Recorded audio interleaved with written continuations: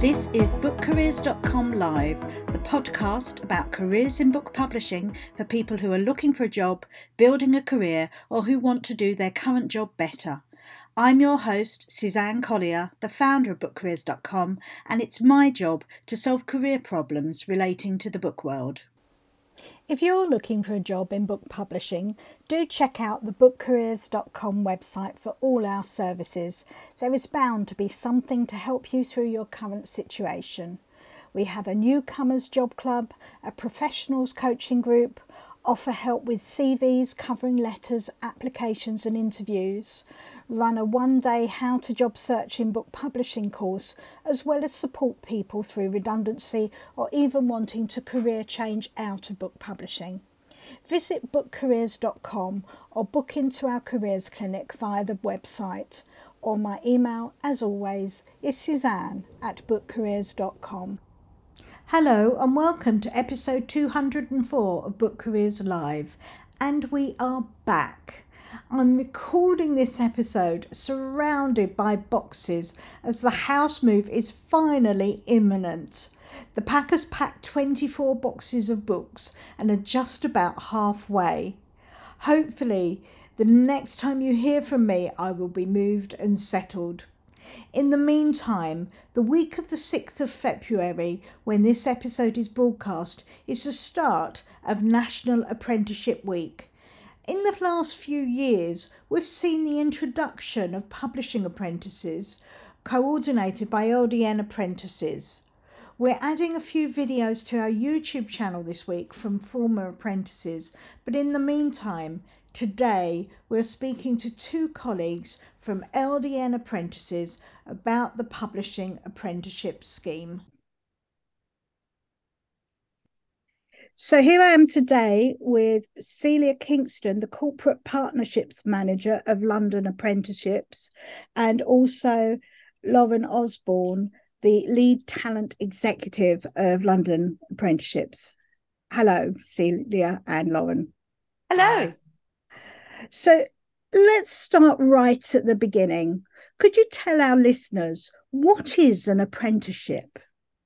Yeah, sure. I'll take that question. So, essentially, it's a chance to work and learn at the same time. So you'll gain a qualification whilst you're working, and you're allowed then to put those learned practices into your workplace. There's a time commitment of about 6 hours a week, but it's very much what we call blended learning. So you'll learn as you earn, essentially, and you're able to complete all your modules whilst you're working and apply them into your job. And we're looking at knowledge, skills, and behaviours because they're exactly what we assess on an apprenticeship. So like it's having a job, but with time off for study? Yes, it is. We don't necessarily want you to think of it as something separate that you do, though, because it's very much, as I say, those 6 hours allow you to put in the first week, say, of any job where you're learning new things, you're allowed then to sort of enter all of that information into your learner journal, and that counts towards your apprenticeship. So if you've sat in on an editorial meeting, you can enter that in your learner journal, and that shows that you've actually learned something new because you've not done that before. Okay, that's fascinating because all of us, even, somebody like me, we learn something new every week. So it doesn't make it like it's an apprenticeship, I'm guessing, is for somebody who's really not studious, who's really not necessarily got academic qualifications or good at sitting exams. Could you tell us, please, who can apply for an apprenticeship? So anyone over the age of 16 can apply. There isn't an upper age limit. If you're a graduate, you can apply. I know we get a lot of graduates who think that they can't, unless you already have a publishing degree or anything above a undergraduate degree. So a publishing master's, for example, you aren't eligible, unfortunately, because you're not going to learn anything. So having some prior knowledge as well. So if you have worked in a publishing house before, or you've got a lot of work experience and maybe 12 months, even if it's unpaid, that may reduce your chances of being eligible for the apprenticeship, because again, there might not be a lot of knowledge that you would learn in the apprenticeship. Having English and Maths GCSEs C or above is beneficial, or having functional skills level 2 in English and Maths would also be beneficial, but you don't have to have them. You can sit functional skills throughout your apprenticeship. But we do prioritise people who are in need of an apprenticeship. So those from the poorer London boroughs or anyone who's on any state benefits. And they will need to be within a 1 hour's commute to the office unless it's a remote role. That's really good to hear. So this is perfect for somebody who might be interested in publishing but doesn't know where to start and has no knowledge of the industry and perhaps isn't what we might call a typical publishing candidate. Yes, exactly. I love apprenticeships. I love apprenticeships. So tell us more, please, about the publishing apprenticeship and how that works. Yes, sure. So that is it's designed to give you an understanding of the breadth of the publishing industry, and we break it down into 5 different modules, which you'll learn over 12 months. And that is getting to know the industry. That's the start. Then we go into editorial design and production, digital publishing, publishing rights and the law, and sales and marketing.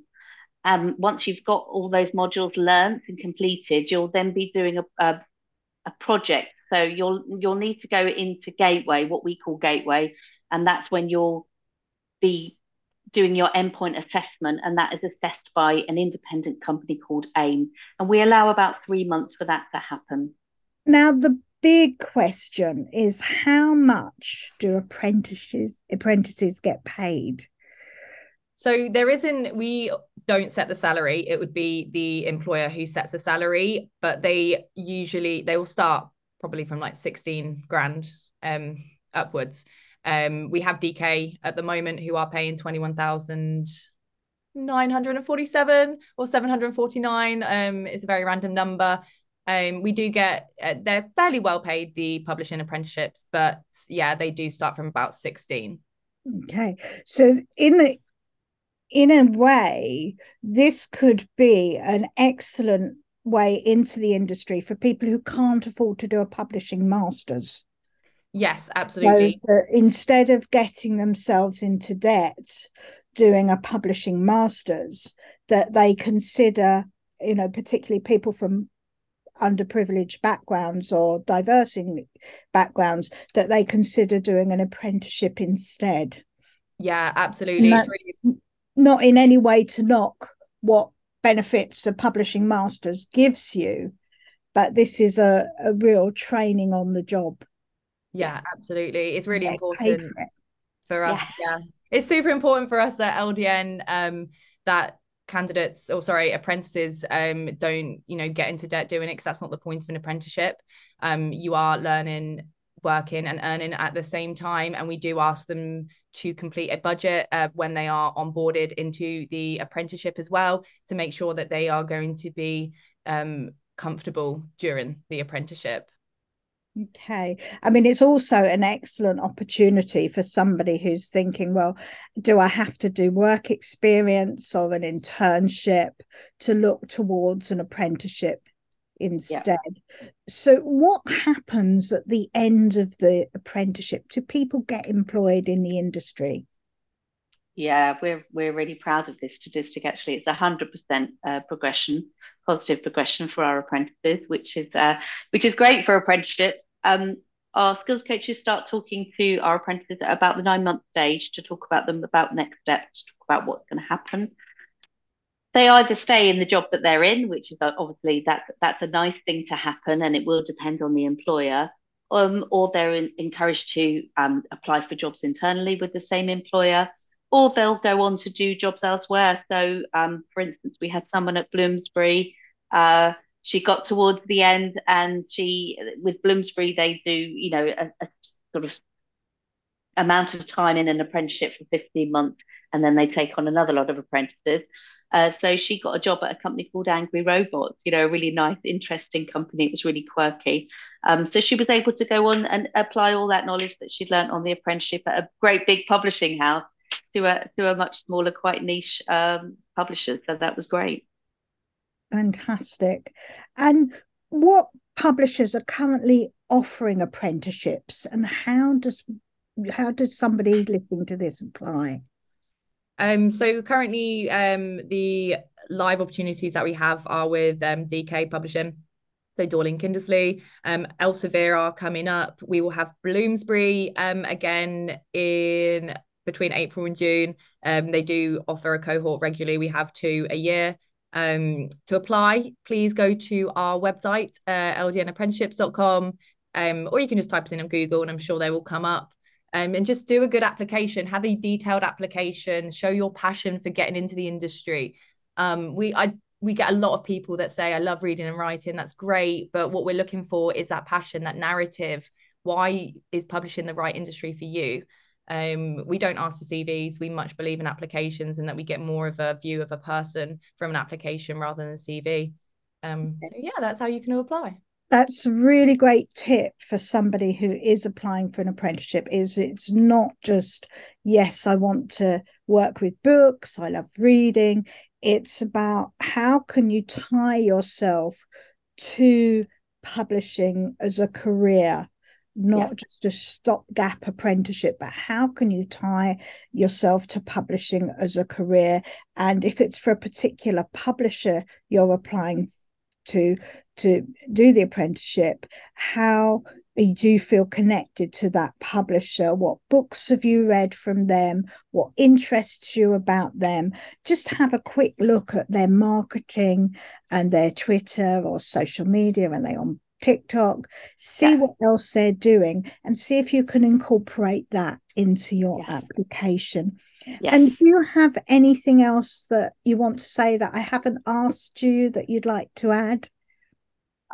The only other thing I was going to say is with your application is always give examples. That's really helpful. And don't hide your light under a bushel. You know, if you're working in a Tesco's or any other supermarket, don't not tell us. Those skills that you're learning, those customer facing skills are really good. If you're working in a coffee shop, you're talking to people, any of those kind of skills, they're really useful. And actually we really like them, don't we, Lauren? You know, they're useful. They give us a good understanding of what that individual's like. Yeah, it's not about your past work experience as such. It's the transferable skills that you have that you can bring over.